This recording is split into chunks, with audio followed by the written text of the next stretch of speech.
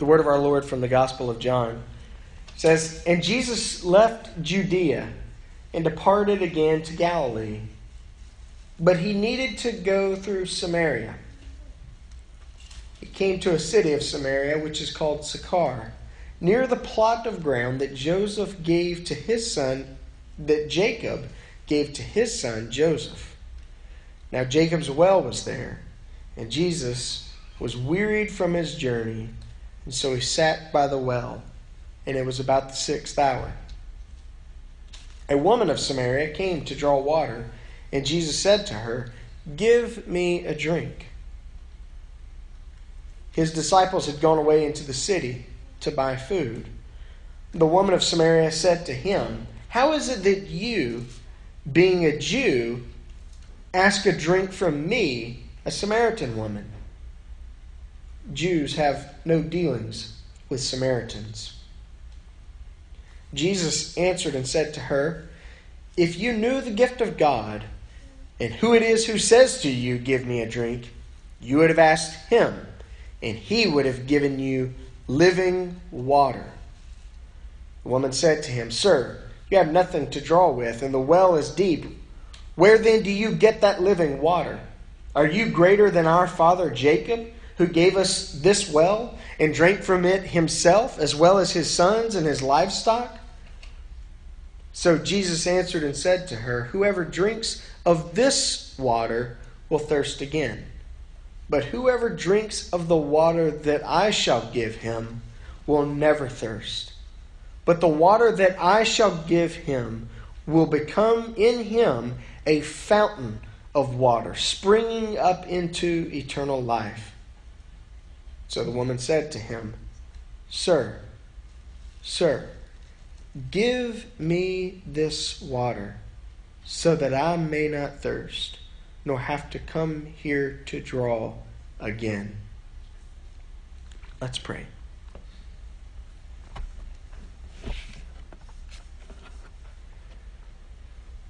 O God, your never-failing love sets all things in order, both in heaven and earth. Remove from us all things that would hurt us, and give us all things which would profit us. Through Jesus Christ our Lord, who lives and reigns with you and the Holy Spirit, one God, forever and ever, we pray. Amen.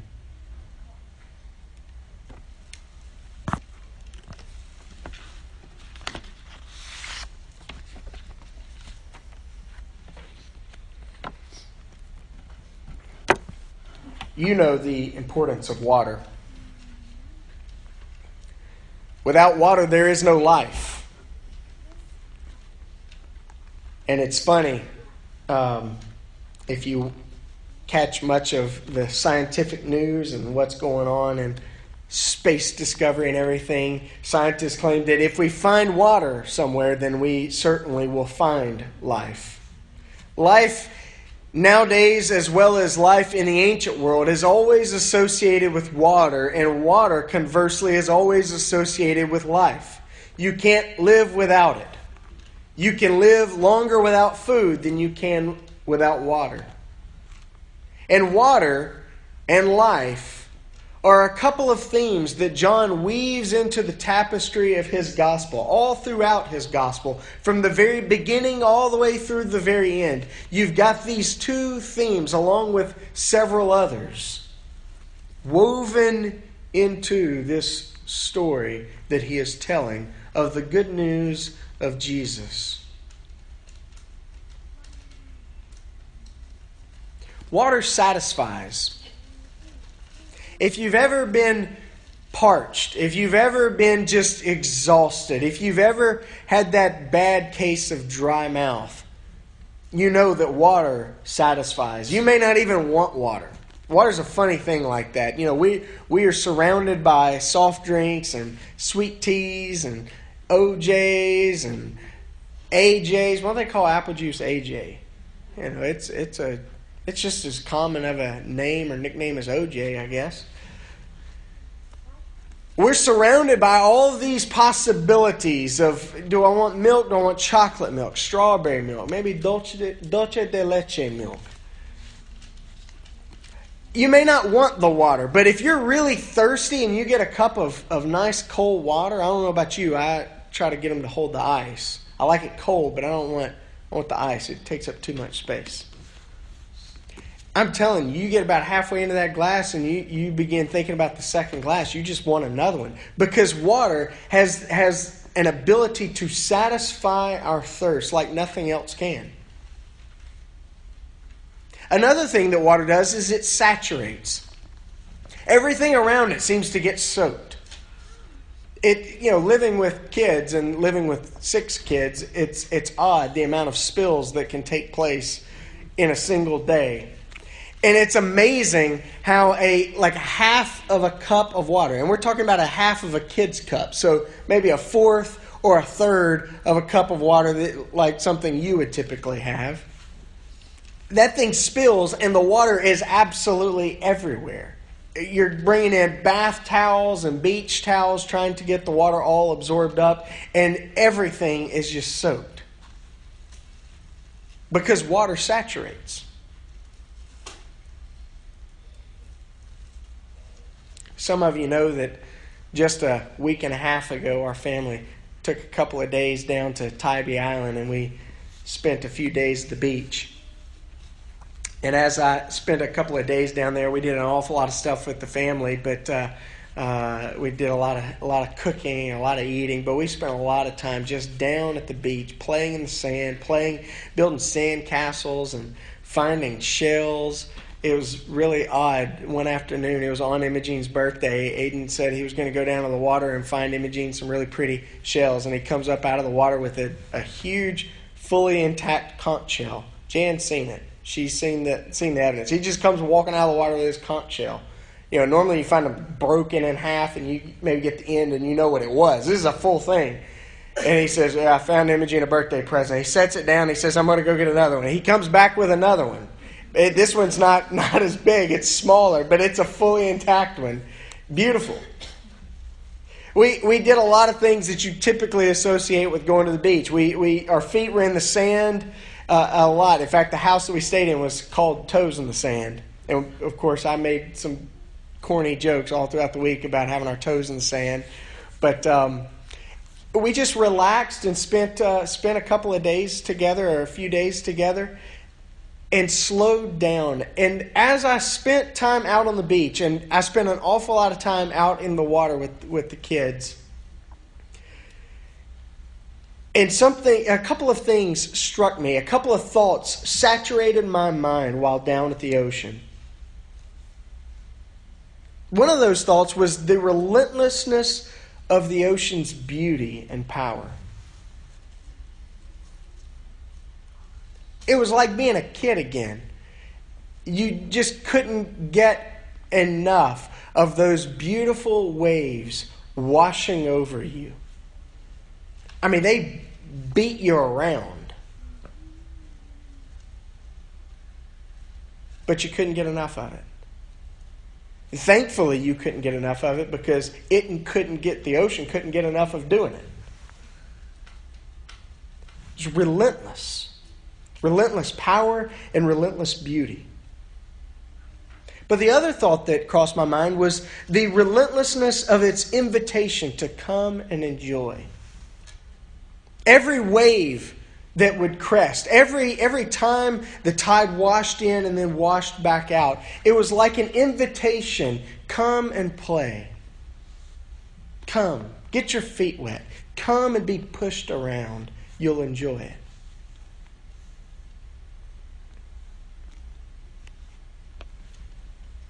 After 3 nights, we had to come back home. Back to work, back to normal life. For me, back to the pastorate and back to the classroom. Most of you know that I've been teaching some theology and New Testament courses at Ohio Christian University, their campus down here in Morrow, Georgia. And one of the things that we wrestle with in a classroom such as that is we wrestle with the question of what is grace? We speak of grace a lot. We read about grace often in our scriptures. And we talk about it. We talk about being saved by grace through faith. But what is grace? That is a profound question to ask, and that is a profound question with lots of profound implications to answer. The most common definition that we hear for that question of what is grace is that it is the unmerited favor of God. And yes, in part, grace is the unmerited favor of God. It is a gift that God gives. In fact, the word for grace is the same word from which we get the word gift and gifted.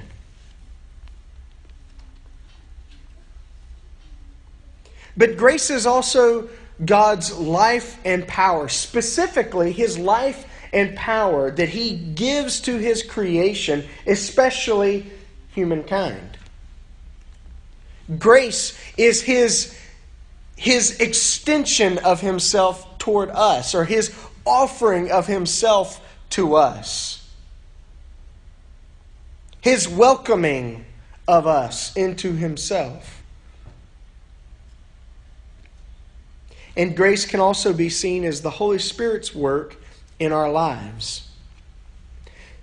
Just as the Holy Spirit is not an impersonal force, so also is grace, not just some impersonal force. Grace is really an activity.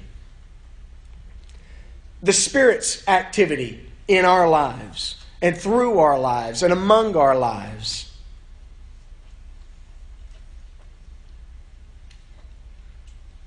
It is God's activity, the Spirit's activity of drawing us into the Trinitarian life of God.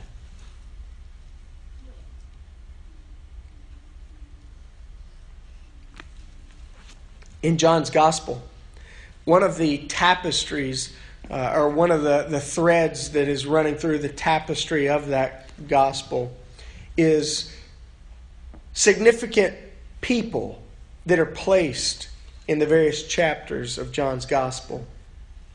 You remember Nicodemus. Nicodemus is not just from John chapter 3. You find him showing up again later on. One of the people that is woven into this tapestry in John's Gospel is the Samaritan woman at the well. Here in chapter 4, we find just kind of almost an everyday type of vignette. Jesus has to go back to Galilee, and he's passing through Samaria.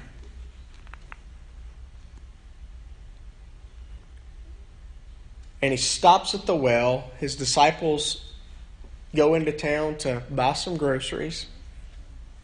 And as he's sitting there, a woman approaches, and Jesus engages her in conversation. Please give me a drink of water.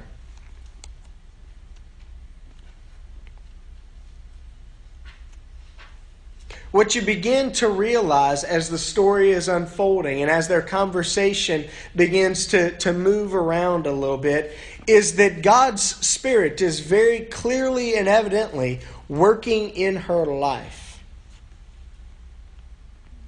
He has been bringing her to this point in her story. He has been drawing her. He has been working in her life, though it seems to be a mess. If you read the entirety of the story, you realize she's got a lot of baggage. A lot of baggage. She's got a lot of complications in life. But God's Spirit has brought her to this point. To meet her Messiah.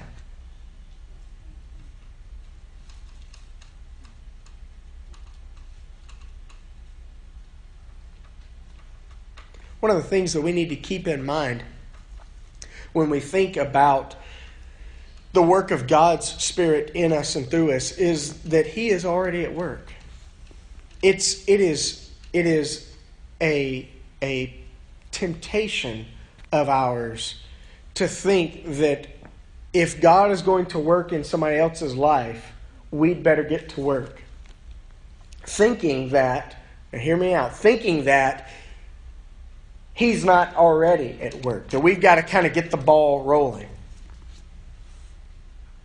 Now, obviously, God works through His people. And shame on us if we're not involved in the lives of others. But what we need to bear in mind is the fact that God's Spirit is already working. He is drawing all people to Christ. He's at work in our lives. He's at work in our neighbors' lives, just as He was at work in this Samaritan woman's life, drawing us.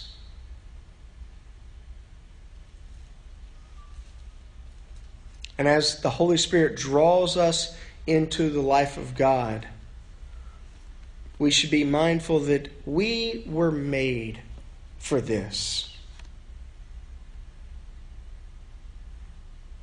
St. Augustine prayed a prayer at the beginning of his Confessions. He said, "O Lord, you have made us for yourself. Therefore, our hearts are restless until they rest in you."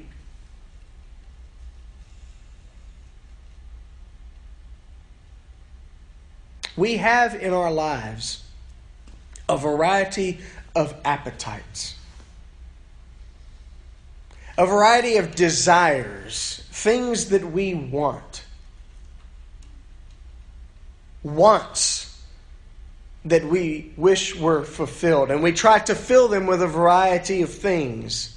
But we have within ourselves this hole that is filled with desire, that's filled with appetites. And in that hole in our lives, we are reminded that we were made to be filled. We were made for something more than just mere existence. We were made not just to live, but to enjoy life to the fullest. The promise of Christ, "I have come that they might have life to the full." That promise meets a deep and abiding human need. We were made to be filled. And those appetites that we have in our lives, those desires that we have in our lives. And if you want to know the appetites and desires that are highlighted in Jesus' conversation with this Samaritan woman, you read on and you realize, yes, she had some desires. She had some appetites, and she's been trying to fill them with all manner of things and all manner of people. But God's Spirit has brought her to this point. He has drawn her into the life of God for this moment because she, like we, was made for this. And God's Spirit draws us into the life of God because there is healing in this. There is healing in the life of God. Our desire for satisfaction highlights in us our brokenness. The fact that we do live lives that are shattered, that we live lives that need to be mended. We have thirsts that we've tried to quench in wrong ways. We have appetites and desires that we've tried to meet with things that cannot meet them. And so in the life of God, His Spirit is drawing us in so that we might be fulfilled and healed.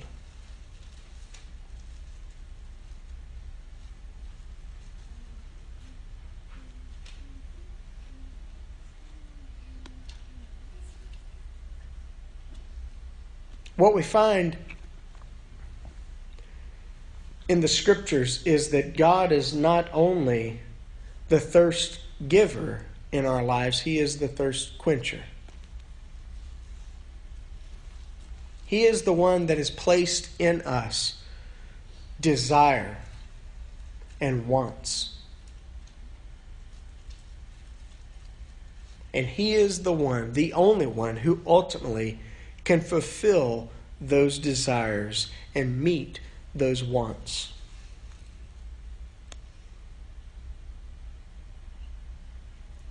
It's been said countless times, there's a God-shaped hole in us.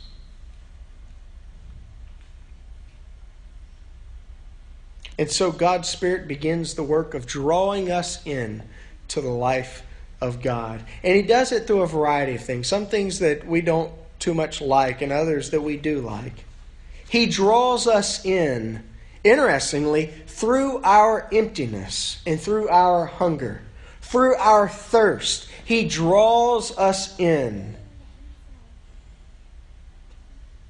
When Jesus engages this woman at the well and He asks her to give Him a drink, He begins a conversation with her about that is centered around a very daily, very mundane reality that people need water. And through that fundamental reality in human life, He begins to walk her down the road of a conversation that will begin addressing some of the deepest and most abiding issues in her life and any human life.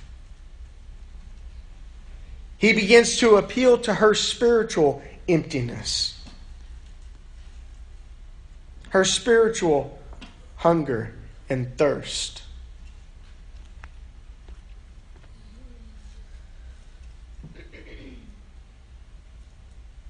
We don't like to feel in need. We like to feel like we've got it all together. We like to feel like we can make all the parts fit like they ought. Our need reminds us that we lack, and it reminds us that there are some things that we can't do for ourselves. Need reminds us of weakness. But every once in a while in our lives, we need to be reminded that we are weak, that we do have needs, that we can find ourselves empty and hungry and thirsty. Those are the ones that Jesus said are blessed. Blessed are you if you realize your deep need, because the need can be met. Blessed are you if you hunger and thirst for righteousness, because you realize you don't have it within yourself. Because that need can be met. And so through our emptiness, through our neediness, our hunger and our thirst, God's Spirit draws us into the life of God. But He draws us also through virtue. We don't hear an awful lot about virtue these days. And in fact, some of the virtues seem outdated and arcane and ridiculous, and so 1990s. You know, people don't talk about self-control all that much anymore. Moderation.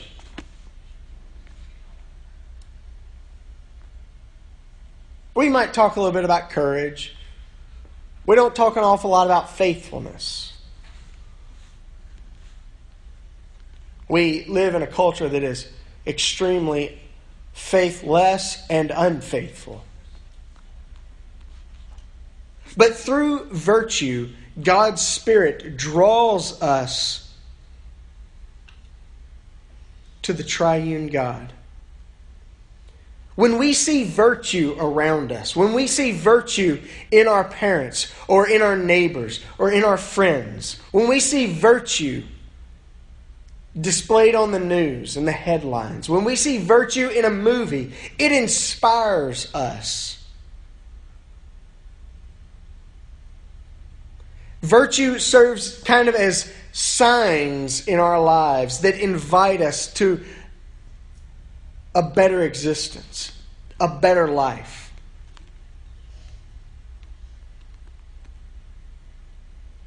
That's one of the reasons why we celebrate Memorial Day. Unfortunately, it seems that we celebrate Memorial Day because it's on the calendar and it's a day off, more than when it was originally established to be a day where we honor the courage of self-givingness in military service.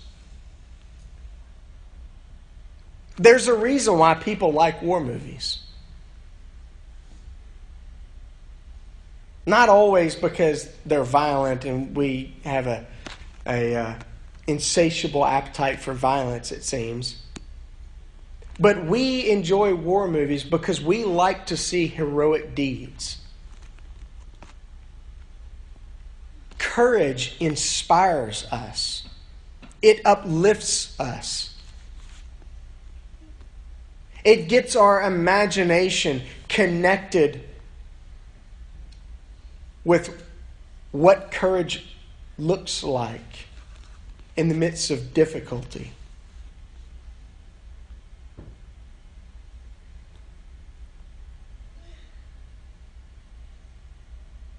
There are transcendental virtues that the church has always affirmed: truth, goodness, and beauty. One of those transcendental virtues I highlighted to the kids this morning. Todd, we really do thank you for this cross that you built. When we see things that are beautiful, our hearts do a funny thing. At the same moment, they seem to be lightened, but they also seem to be heavy. Because we see something for which we were created. We were created to enjoy beauty. And we love it when we see it. But we want more of it when we see it.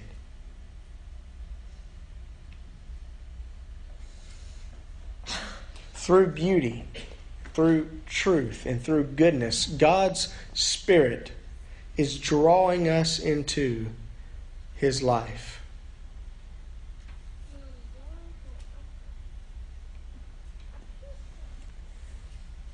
He draws us into the life of God through what the church calls regular means. The means of grace. These primarily are about the scriptures, the sacraments, worship, and prayer. God is drawing us through His Spirit into His life, to get out into the water of His life, to get our feet wet, to get our toes down into the sand.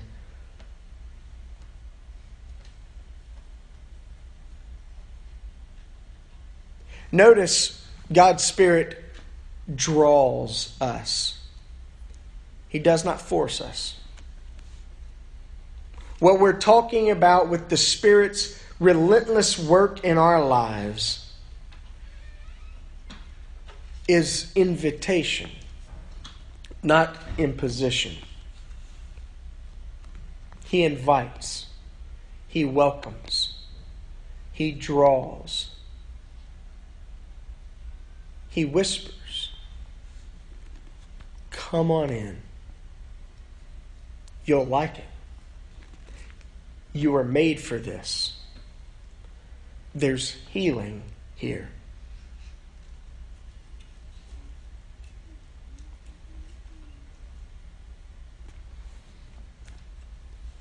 A couple of things we come to realize when we begin responding to God's invitation. We realize first that He will be relentless. He won't stop drawing us further in. You've heard me quote before George MacDonald. Said, God is easy to please, but hard to satisfy. Much like the ocean and its waves being relentless in their power and beauty, relentless in their invitation to come and enjoy God's Spirit when we yield ourselves to His work in our lives, when we recognize within ourselves that we have a thirst that He can meet, we realize that He will be relentless. He won't stop. He'll keep inviting.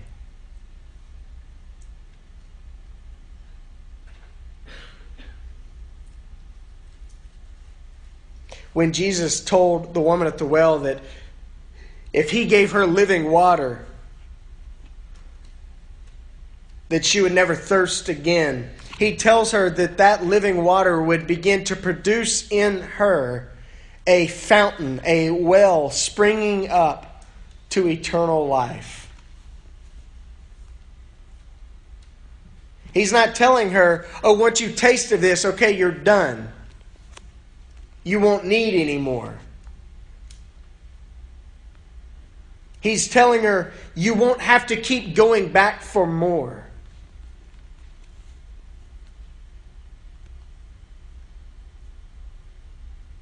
That thirst that you have will be constantly met by the only thing that can meet that thirst, that can quench that thirst.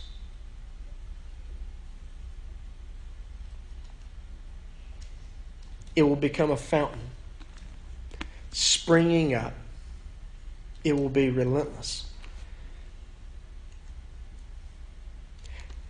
The second thing that we come to realize when we begin pursuing God, when we begin opening up our lives to Him, when we begin yielding ourselves to the work of His Spirit, is that all the while that we were seeking, we're actually being sought.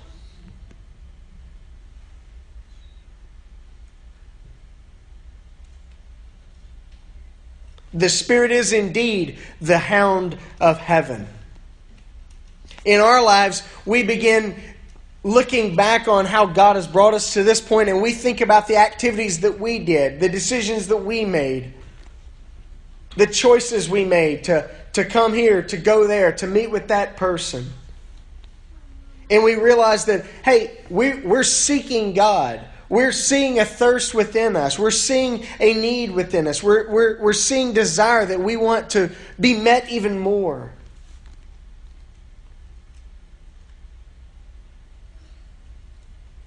All the while, it is God who has been pursuing us. It is Him who has been following after us. It is Him who has been inviting us. We just couldn't hear His voice.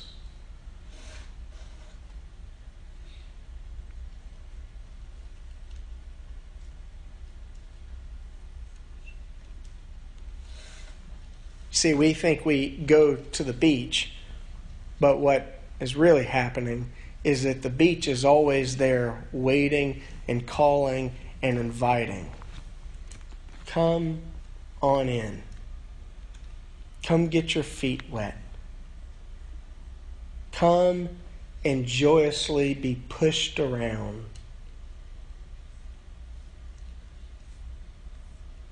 Get your toes in the sand.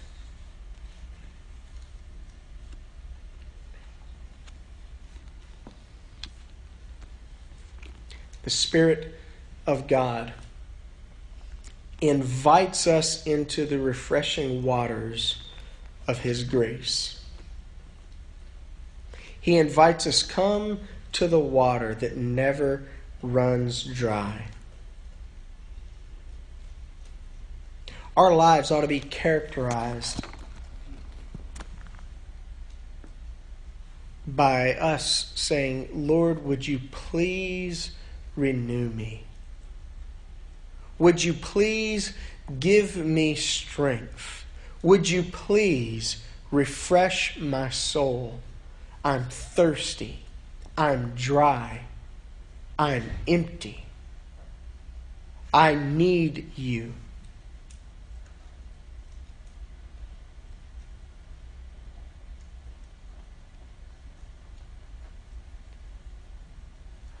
The text tells us that Jesus, in going to Galilee, needed to go through Samaria.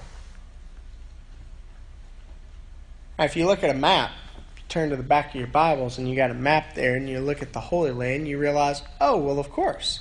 He's leaving Judea and he's going to Galilee. He's got to pass through Samaria on the way.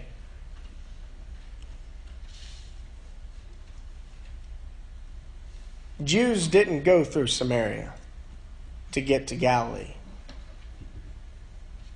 They crossed the Jordan River, went through the wilderness, went northward, and crossed back across the river in order to pass around Samaria, so as to not get the Samaritan dust on their feet. But the text tells us that Jesus had to go through Samaria. He had an appointment to keep.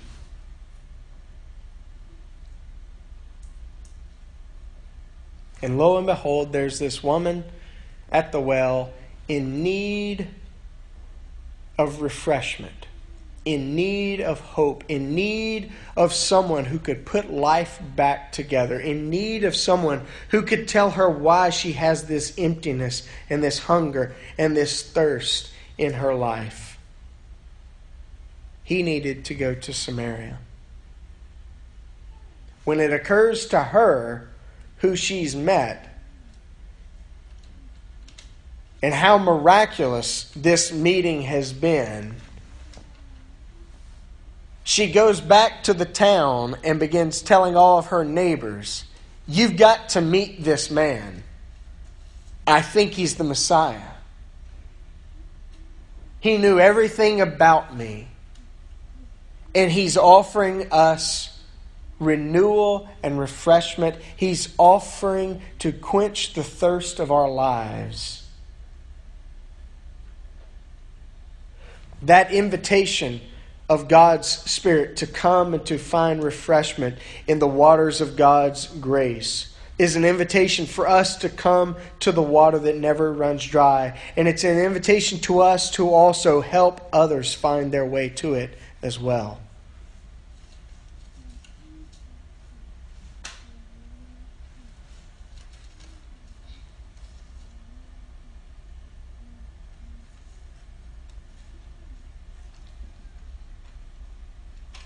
May we, in hot pursuit, go to the one who is able to satisfy our heart's deepest longings. And may we take all of who we are able with us. Let's pray.